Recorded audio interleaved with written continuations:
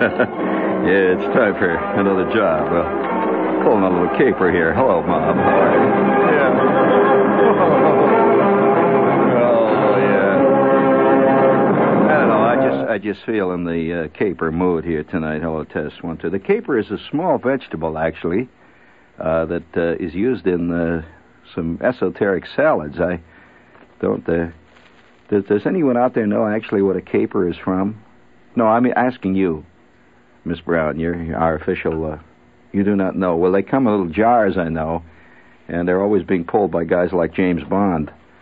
Oh, I'm a little worried here tonight, actually. I'm a little concerned here. I'm sitting there getting my shoes shined. I get my shoes shined in the spring, and I get them shined before the winter season sets in.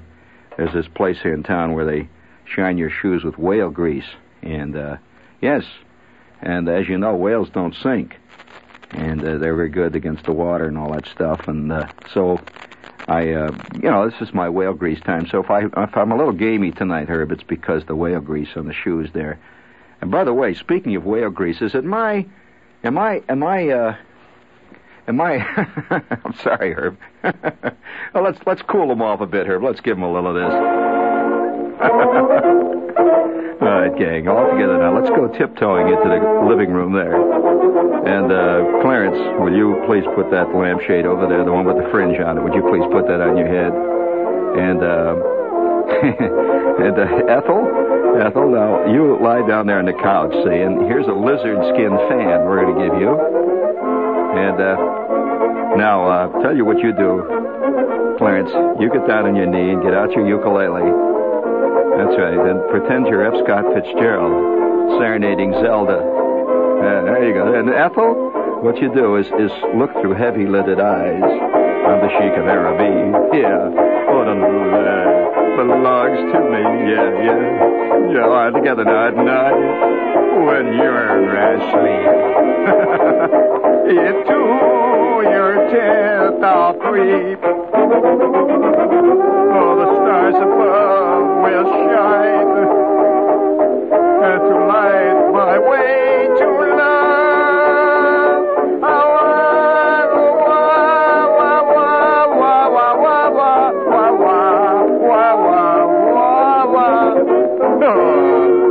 It's time to go into your snake dance, Ethel. All together now. Here we come, the second chorus, King. Here we go now. What?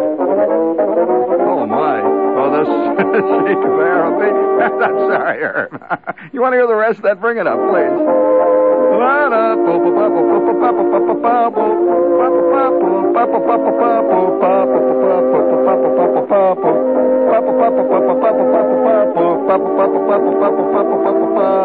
Oh, the stars above will shine. Oh, there's something about that. I just can't resist it. Oh, my God, you've got me right where it hurts. This is silly. What are we doing this? We're grown-up people. What is this? Listen to this vamp. Oh, here we go.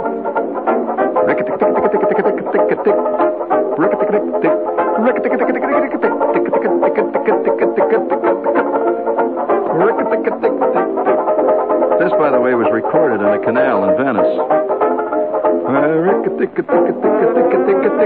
Oh, listen to that fancy change.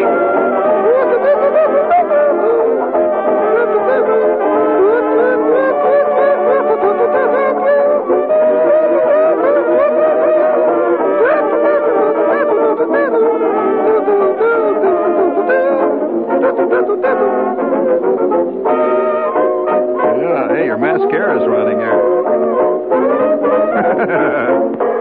Yeah, that was real good. Gee, that was terrific. That's one of the tunes that's currently being featured on the John Gambling. Hello? Yes. I had the nerve to complain about the interstate is coming through my outhouse blues, as performed by Delbert Bumpus and the Three Kentucky Clods. That was kind of good. I like to clear the atmosphere like that because I'm a little worried here tonight. And it's just because I'm sitting there and the guy's got the whale grease on my shoes and he's working away with the rag and And I don't know what to do when your shoes are getting shined. What do? Do you look at the top of the guy's head, or it's a kind of embarrassing situation? He was one of these guys who had a very colorful diet. Obviously, he was a very quiet, colorless man. But my God, what a diet he had! Because every couple of minutes he'd go like that, and I would get a blast of last week's pepperoni. And now, don't look at me and say, yeah, well, I agree with you, baby. I don't know what to say about that. Couldn't agree with you more. But you see, I'm sitting there, and the guy's putting the whale grease on my shoe. Incidentally, I'd like to ask a question. May I please ask a question? This is for personal, just a personal research question. It's been bothering me. Do you ever have the feeling that half the stuff you remember just didn't exist at all, that you sort of made it up, or some nutty way? You mean you don't have that problem ever, Herb? You mean you really believe that everything you remember actually happened? Yeah, well, you see, that's because you're an engineer. Engineers tend to be very concrete in their thinking. Yes, they do. I don't mean they have concrete heads. I mean they're concrete in their thinking. They are fact-oriented. And so the average engineer walks around. I've seen engineers with great-looking suits. You know, somebody will steer them into a place where they can get a good suit, which is quite rare for an engineer, because generally they look like they're wearing sackcloth and ashes. And, yeah, that's true. And the average engineer is just like that. I'm not putting them down. They have bigger things in their mind, you know, like logarithms and all that stuff. You know, important stuff. So, anyway, what was I going to say? No, I'm just what I should have said is the average engineer has a great-looking suit, and what does he wear? He wears one of these little 6-inch slide rules sticking out of his pocket, which destroys the entire. It destroys the whole mystique. And I guess he's proud of the fact he can work a slide rule. I mean, you know, can you imagine the average doctor walking around, and he's got this elegant suit, and sticking out of the pocket of his suit, he's got this little stethoscope. He wants everybody knows he's a doctor, see? And I'm sure that you can carry that to, you know, pretty ridiculous extremes. You know, if you work in a garage, you can walk around, you have a couple little Alamite fittings, little grease guns sticking out. You know, you never know when you might have to grease somebody. You never know. So these things, you pick it up as you go, and I'm sitting in this place, and I got to wondering, see, the guy's putting the whale grease on my shoes. I'm getting ready for the winter, see, I'm battening down. And, I prepare very strongly for winter. I've been all caulked for this winter. Yeah. I tend to leak wind. You know, wind comes into my ears and all that stuff, so I get caulked early in the winter. About this time, mid-November, I get all the seams. I get sprayed with a weatherproof coating. There's a place in town where you have that done. And I'm getting ready. See, I'm battening down. I've got the whale stuff on my shoes. It's good for, you know, whale grease and whale oil is impervious to most types of rain and sleet and stuff that comes down here in New York. Although they do use a certain kind of stuff on certain of the roads around here that can just melt the bottom of your... Well, capers. We got a call from Wayne out in Bloomfield. He runs that restaurant out there, great place there. And they're the only restaurant in Jersey that has beaver tail soup. And Wayne called, and he knows about it because they put capers in it. Wayne called from Bloomfield, and he said, capers are the buds of flowers. That is sweet. I like that. That's poetic. The buds. He doesn't say what kind of flowers. And it could be, you know, the skunkweed has a very pretty flower, Wayne. But it's the buds of flowers, and it's so nice. They use that, as he said, they use that in the beaver tail soup that he makes, and it's kind of good. Let's salute him with a little that quiet music there, please.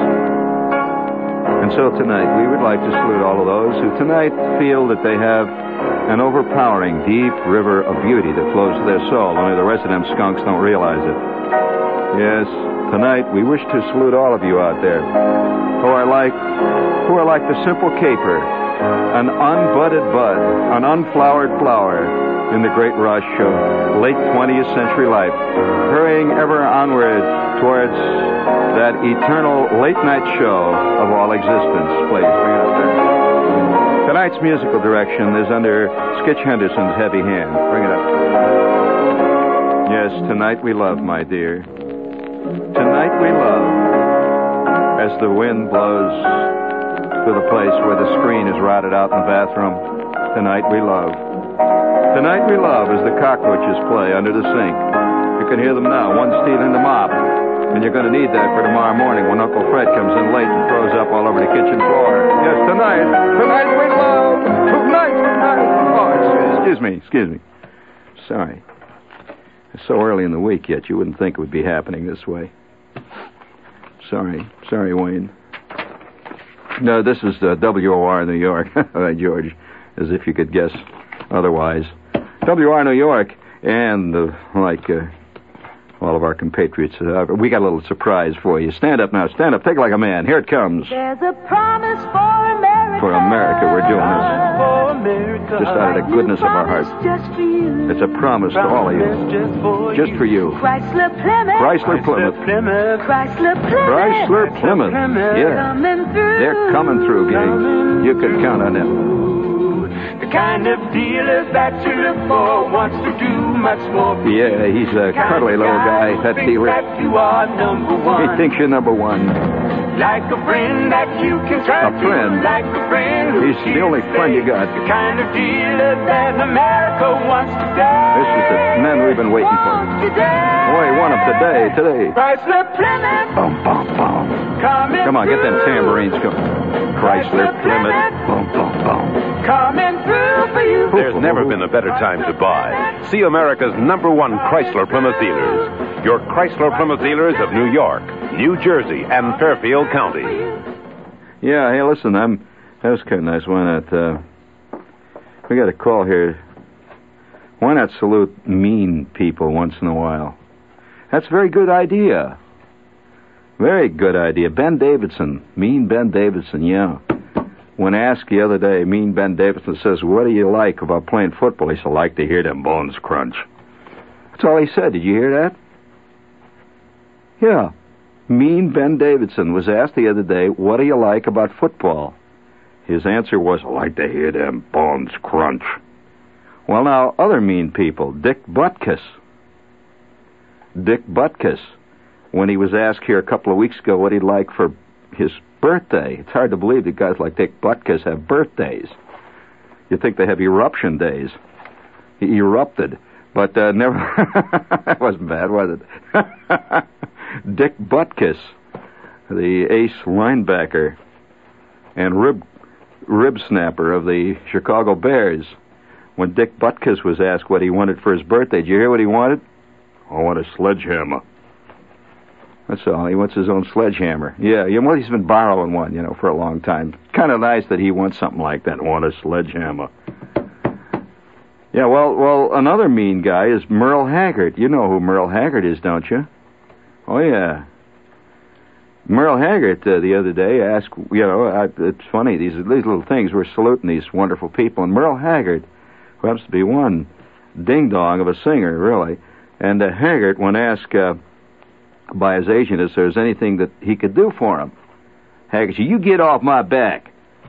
Well, that's the quote of the week from Merle Haggard. And his agent, by the way, stood in the corner and just cried for 3 or 4 hours. Very sensitive people. And I'll tell you, there's nothing like an agent for a clodhopper singer. I'll tell you, there's nothing like one. I've spent a lot of time with those agents, and I'll tell you, first of all, they have to chain them up at night. You know that. That these singers, you don't just let them go out and sing. That, not at all. And when Merle was asked by his agent what he could do for him, his simple retort, which I think is to be taken only as one of the clean statements of philosophy of our time, Merle Haggard said, you get off my back. Thank you, Merle. And I think that's the way to handle an agent, especially the one you got. And we would also like to salute Fred Biletnikoff. Fred Biletnikoff. And Biletnikoff, plays in every third or fourth... Actually, he plays in every second ball game that's on television. Fred Biletnikoff is always snagging a pass in the end zone after kicking somebody's teeth in around the 20-yard line to get in the end zone. So Fred Biletnikoff, the other day, did you hear about Fred Biletnikoff? When he was asked the other day what he would like most, he simply said, I want a new set of teeth. So Fred Biletnikoff, of course, you know, being a pro football player, he hasn't had teeth for a long time. And so we would like to salute these mean people tonight. Fred Biletnikoff, Mean Bed Davidson, and Merle Haggard, who's as nervous as a small hog on a yeah, here we just got another one here. Oh yes, that's right, Bobby Fischer. By the way, are you aware that one of the very earliest listeners, for those of you who don't know anything about Bobby, the chess player, used to come up here, you know. Bobby Fischer was one of the very first listeners we had. You know Bobby, the great chess genius? Really. And he gave me a chess set one time. And Bobby's a strange guy, and he really is. I remember one night we were over in Grant's, over here on 42nd Street. Can you imagine Bobby Fischer, world's greatest chess player? And we're over in Grant's. You know what Grant's is over here? We're eating a hot dog, see? And Bobby just sitting there, he's looking around, see? And I'm sitting there eating my hot dog, and Bobby Fischer, the great chess player, is eating his hot dog.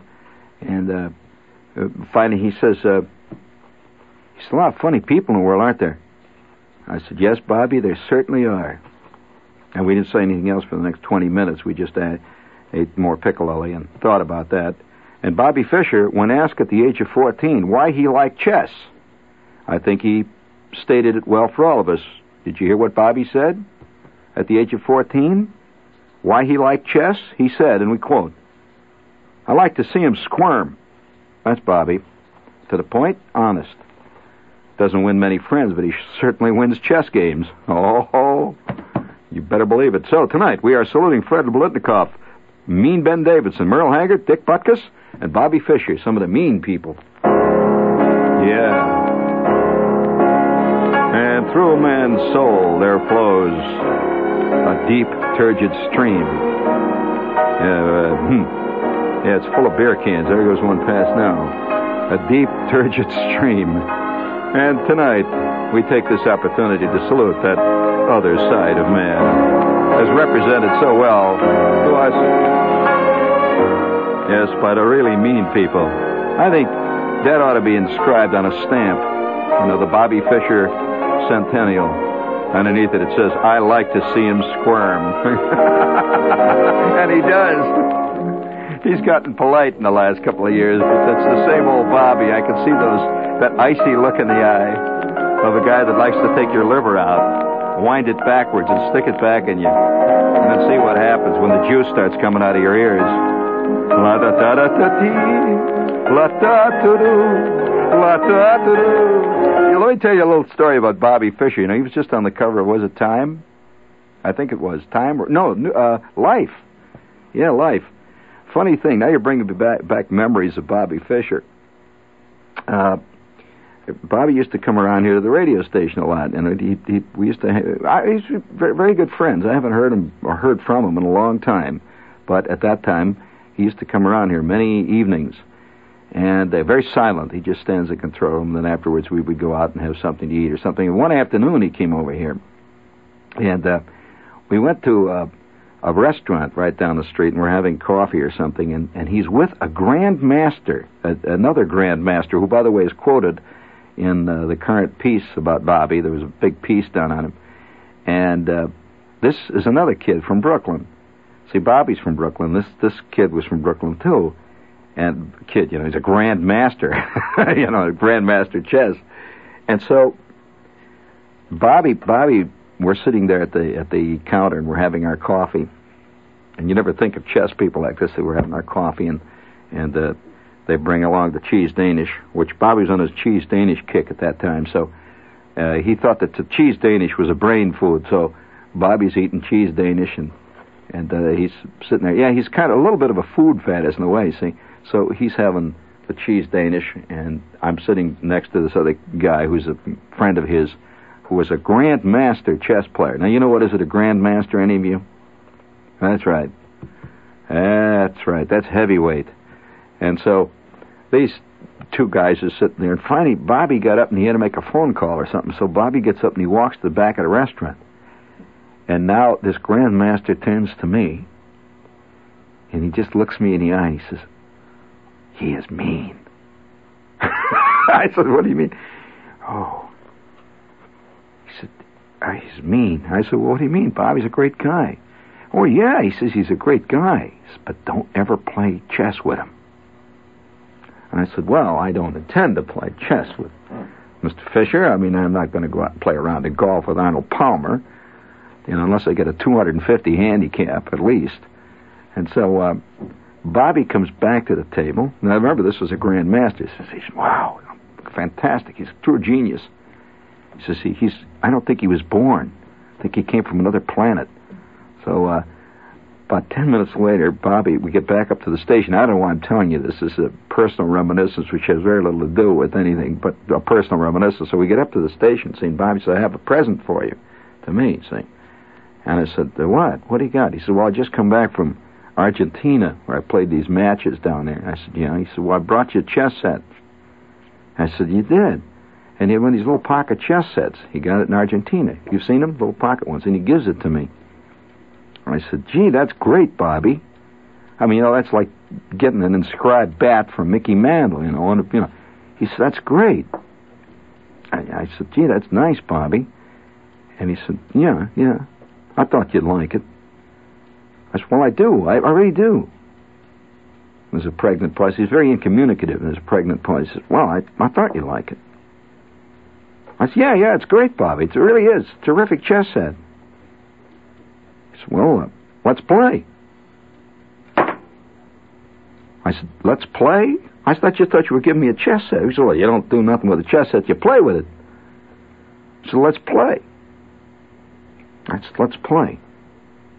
Well, I didn't... How do you break it to him that I always thought that chess was kind of a sick checkers? I mean, I never played chess in my life, see, and it's kind of hard to tell that to somebody who's an international Grand Master, and, he's on his way to becoming probably the greatest chess player, quite probably the greatest chess player in, quite possibly this century, really. Probably even longer than that. So I said, well, all right, let's play. Well, do you know that I played... Did I tell you that I played one night? You know where I played? Right over there in Studio 4. So Bobby and I go into the studio, and I said, well, all right, let's toss to see whose move is first. Bobby says, well, go ahead. He said, I'll concede you the first move. And then I had to break it to him. I says, Bobby, I don't know how to play chess. He said, well, I don't blame you. It's a pretty dull game, he said, unless you're really good at it. I said, well, yeah, that's one way of looking at it. Well, Bobby, how do you play chess? He said, well, I'll tell you. He said, now, see, this little one here with the round thing on the top, that's called a pawn. I said, oh, pawns, yeah, well, I've been a pawn of fate for years, I can tell that. Yeah, I know what a pawn is. He said, yeah, that's a pawn. And I said, what's that one there with the knobs and the thing in there? He said, oh, that's a castle. That's a castle. Oh, I said, well, that one over there, then, the thing with a crown on the top, that's a king, right? He said, that's correct. That's correct, you're getting it. I said, well, how about this one over here? He said, that's the bishop. So we sat there, and he said, all right, now I'll tell you how to play. Well, I can only say that the next hour and a half was a blur. And the Bobby says, now here, see, this is obvious. You can obviously see what this is going to happen here, right? I said, well, yeah, I certainly can, yes. Yes, he said, well, that's what we call a modified Indian defense. I said, oh, an Indian defense, yes, very interesting. I've read about that. Wasn't it the siege of Jodhpur? He said, no, well, actually, there's a relationship to that, yes. He said, historically, there is. He said, but I don't want to go into that. That's a little early for you to start with that yet. He said, I'm hungry. By the way, he was always hungry in those days. He said, I'm hungry.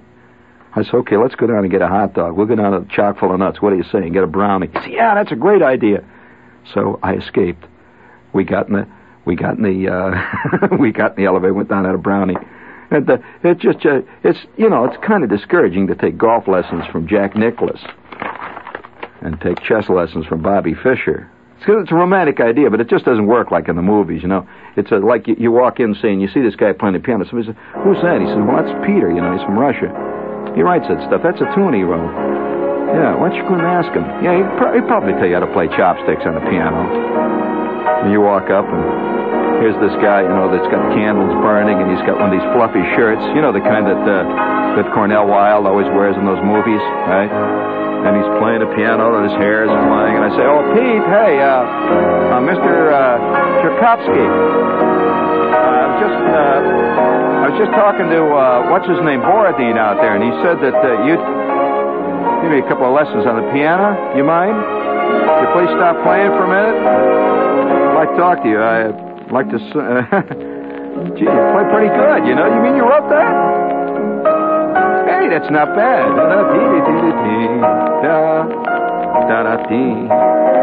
It's catchy. It's very commercial, too. I like it. Yeah. Oh, you play well, too. Very good. I like that. Hey, now, wait. Don't you think you're overdoing it a little, Pete? I mean, if you don't mind. I know you got a Russian soul and all that, but... Oh, come on. Hey, you play with both hands. Try it out loud. That is very good. Why don't you let me sit in with you? I'll take this end of the piano, all right? Oh, what a madman. Thank you. Hey, listen, would you believe it? We got birds tonight. Yeah, hey, listen, we've been getting calls all day long about our little birds. And if you didn't hear the plot, I won't tell you any more about it, except that this is the first commercial I think I've ever had in my life for a bird, a little flying bird. And it really is. It's the darndest thing I've ever seen as far as a toy is concerned. And it's not really a toy. It's a little flying machine. It's a bird. It flaps its wings and flies. That's all I can say. And it's inspired by the drawings of Leonardo da Vinci of an ornithopter, or a flying machine. It's invented by a Frenchman, Guy de Roimbec. And this is a wild little thing. For $3.95, you're going to see something that you wouldn't believe. It actually flies by flapping its wings. It's 16 inches in wingspan. It's a beautiful orange, yellow, and brown feathers. It looks exactly like a bird. It's not a model airplane. Don't think for any minute it's that. It's an actual bird that flaps its wings and takes off and flies around. Makes your aunt faint and all that. And it comes with, it's easy. It's all together. You just snap the wings into the sockets and turn them upside down. Turn the lever, turn the thing on, and away she goes, friend. You hold them and head them into the wind, and she goes off. Be careful, though. You take them in certain places. You'd likely be shot by somebody out there doing a wide, wide world of sports. Next thing you know, it'll be winged by Robert Stack, with Chris Schenkel or somebody on hand. But it's a great little bird, and if you'd like to try one of these birds, you want to amaze and mystify your friends, the Tim, he's called, the Flying Bird, and it's made in France, comes packed in a box with instructions, and you just snap them together. And you also receive a special tool with instructions for replacing the extra set of rubber bands, and it is guaranteed to fly. Underline, 15 ways. So if you'd like to try one of these dingies, they're $3.98. And believe me, for $3.98, it's a wild little creature. Send a check or a money order to Flying Birds. It's simple, Flying Birds, Department S. Post Office Box 199, as in the year. P.O. Box 1909, Grand Central Station, New York, New York. That's all there is to it. $3.98 for every little bird. It's a wild thing. Hey, though, speaking of mean people, I don't know how I got on the subject of Bob. He's not mean. He's just a he's what he is. He's a totally dedicated, completely, he's a genius. He really is. He has to be a genius in chess. And I am not equipped to talk about it, except that one day, I don't know why I got on the subject of Bobby Fischer, but I might as well, because he is an old friend. And I'm not name-dropping here. He really is. And Bobby, even at the age of about 14 or 15, was about 6 feet tall, tall, skinny guy. And one night, we went up to a hotel here in New York where they were having a big chess tournament. And this was when Bobby was in his really flamboyant period. Not flamboyant so much as his ferocious period. Apparently he has somewhat Yeah, he's mellowed. It's not quite mellowed. Let's put it this way. He's gotten steelier. Yes, from what I can read about Bobby. And he's completely outspoken, completely, and he's very honest. And when he says, I can beat anybody, he's not bragging. He can, That's the way. If he's on that night, it's not even so much being on chess. If he's extremely temperamental. If he's decides to murder a guy, he will just make just terrible. It is. It's really terrible. Because that night, we went up to this place, and I forget where it was. It was a big national chess Grandmasters tournament that was held in a hotel here. And on the way over there, Bobby told me about the guy who was going to play. And apparently Bobby did not like this guy at all. Something that this guy had said or some attitude he had absolutely put Bobby off, which is really silly to do. In other words, if you're going to play Bobby Fischer, you do not get him mad before the ball game. You simply don't. It's like you're lining up, for the opening kickoff, and you look down at Roosevelt Greer, and you holler, "Hey, you panty waist! Ha!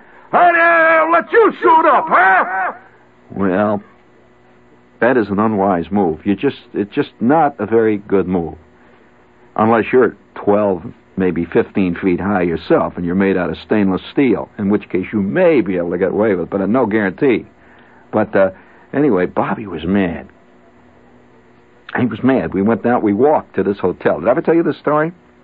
And this guy was a famous Grandmaster he was playing that night. I thought, he should be nervous. At that time, he was about a 17-year-old kid. So I figured, gee, it's like you're going in tonight, you're going to take on Jack Nicklaus, right? And you're 16 years old. You're the coming golf player. You'd be a little concerned. Well, no. We walked all the way uptown. This was up around Central Park South, wherever this thing was being held, around Lincoln Center someplace. I forget the exact place. And we walked up there, and all the while, Bobby's sort of laughing. I said, "Well, what are you going to do, Bobby?" He said, "Oh, don't worry about it. Don't worry." And he said, "Oh, boy." I said, "Well, what about this guy?" "Oh, he's stupid." I said, that's the way Bobby talks. I said, "What do you mean stupid? He's a Grandmaster, famous chess player. Heard his name for years, He said, "Hey, stupid." Just the way Bobby talks. Stupid. You know who he reminded me of? Holden Caulfield. He is almost the living embodiment of Holden Caulfield. If you've ever read Catcher in the Rye, this is very much like Bobby Fischer. Except that the one thing that was different from Holden Caulfield and Bobby Fischer, obviously, is that Holden was sort of impotent. He really had nothing going for him except that he was a phony spotter, that kind of stuff. He was always talking about how phony the world was. Well, Bobby never does that. Bobby is extremely outspoken, and he has that kind of naivete, you might say, of the Holden Caulfields, but at the same time, he has incredible talent. Really incredible, because I'll tell you what happened that night. He says, "He's stupid. Stupid." I said, "What do you mean, stupid, Bob? Why stupid?" I said, "Well, what did he do?" He's stupid. I said, "Well, why is he stupid?" "Well, he says stupid things." I said, "Well, what exactly stupid things did he say, Bobby?" He's stupid. He just stupid. So I said, "Oh, boy." I said, "Well, we'll see." So we get to the hotel. We go up in the elevator. And of course, Bobby's a cause celeb. Everybody there is kind of like a prodigy and so on. See? But nobody really thought he was real. Not real. So he looks a little like he's very, very sober. He wears black suits and stuff. He's kind of unsmiling. Yet he'll smile when he needs to, but he's very unsmiling, kind of sober kid, So we go into the room there. Have you ever been in a major world? Listen, that's one of the most exciting things to ever attend. If you ever get a chance to attend any of the Grandmaster tournaments, go. They're really something to see. If you want to see something you won't forget very quickly, go to one of these. And Bobby invited me. I was invited by Bobby. He's coming along with me, see. So we go to this place, and here they've got all the tables are set out, and they have these boards up to the side where you can see what the various moves are these people are making, and there's a referee for each table, and very official, see. And they have clocks, everything, and the gallery sits off to one side at that point. At least in this room, they sat off to one side. They were kind of roped off, and so he said to the guy that was running this thing, I said, "Well, I sit, Bobby," and Bobby says, "Well," he says, he talked to one of the officials, and so I was a little embarrassed because, I was going to go over and sit in the stands like everybody else. Bobby says, he's a friend of mine. What do you mean? He's going to sit? He's not going to sit over there. But at this point, I'm getting a little embarrassed. I said, "Bobby, look, I'll sit back here with the beach." "Come on, isn't it?" So, anyway, it all boiled down that I'm over there with some group of people who are apparently national chess experts or observers or something from chess magazines. And so now I'm watching Bobby. So he sits down with this famous chess player. And remember, all the way over, Bobby kept saying things like, "He's stupid, he's stupid." I could see what he meant. The guy had fantastically pompous airs. The guy that he was playing was a very pompous type. And he came in, and he had all his seconds around, and they're kind of fanning him, and they're big discussions and stuff, and he sits down opposite Bobby Fischer at the board, and Bobby sits down. And here's what he did. Bobby's tall, see? He just sits like this, with his arm crossed like this in front of him, not moving a muscle. He's got this very thin face. And Bobby, when Bobby is playing, has the coldest eyes I have ever seen this side of a puff adder. He's staring right at the guy. Have you ever seen the scenes of the early Muhammad Ali? Or you remember when he used to psych guys out by glaring at them? He just sits there like this. And the bell sounds, and the clock starts to go, and Bobby is making the first move. And he just goes, takes his piece, and he goes, he lays him down like that, makes his move. And the guy he's playing is beginning to sweat, I notice, around his nose. And he stares at the board, and Bobby just keeps staring at him. Just staring. No expression. Well, I was looking, and I didn't know it at the time. I was watching one of the great historical chess massacres that I read about the next day in the Times. I didn't know enough about it. But apparently Bobby, and I'm not even going to try to tell you about chess because I know nothing about it, but Bobby took this Grand Master, a famous chess player, one of the greatest chess players at the time in America. He took him apart bone by bone and then blew the marrow out into the electric fan on the wall and then reassembled him and then eviscerated him again and then proceeded to make an incredible mincemeat scene out of this guy. And all the while, this great chess master was getting more and more flustered. You could see his face. Under his cheekbones, you could see red appearing. It's just like watching a fighter play with another guy. The red, and he gets up and he walks around, see, to think, apparently. He had a little time to think, see, and he's walking around, and you could see his cheeks are flushed. And Bobby just sat without moving a muscle, with those cold, icy eyes.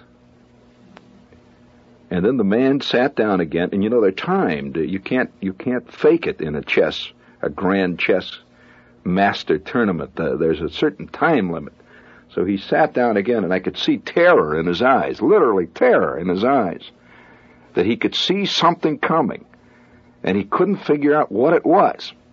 He just could sniff an approaching army. And then suddenly, it's all over in a second. Bobby made a move, and the man sat there for a second, and then he stood up. And then a little light went up, and that meant that this man had just conceded the first game. The towel had been thrown in. I couldn't tell what was going on, see. Bobby gets up, and he never loosens his tie. He's always very impeccable. He gets up and he walks over to me. He says, "He's stupid." I said, "Bobby, You don't say that about a fallen opponent. He said, well, he is. He's stupid. He says, wait till I get him on the next match. I said, okay, Bobby. They took a little recess, they sat down, and the next match lasted 2 minutes and 12 seconds. This time, he didn't even bother to toy with him. He just brought up the heavy artillery and plow. And this great Grand Master, who had been destroyed by Bobby Fischer, got up with his friends, and his suit looked kind of rumpled. And you could see the sweat on the back of his neck. And of course, chess people are very unemotional. They really aren't. But it's all muted. I had seen one of the great massacres of all time. And the next day, the New York Times had a story on it. It would roughly like if the New York Jets, with 3 substitute quarterbacks, tomorrow morning destroyed the Baltimore Colts 112-0. And they destroyed him so much that the Colts never even got the ball once in the game, not even on the kickoffs. And on the way back, we were walking back, and I said, Bobby, boy, you really beat him. He said, well, he's stupid. That's all Bobby kept saying, he's stupid. As if he should know that, he shouldn't be playing. So I just let you know, friends, that we ought to have to include Bobby Fischer, who happens to be a friend of mine, in the crowd of the mean people. Big, mean Ben Davidson, Dick Butkus, Fred Bolitnikov, Merle Haggard, all the mean people. They're not just mean, let's put it this way, they're supernatural. They have no truck with us ordinary walking around types. It's stupid.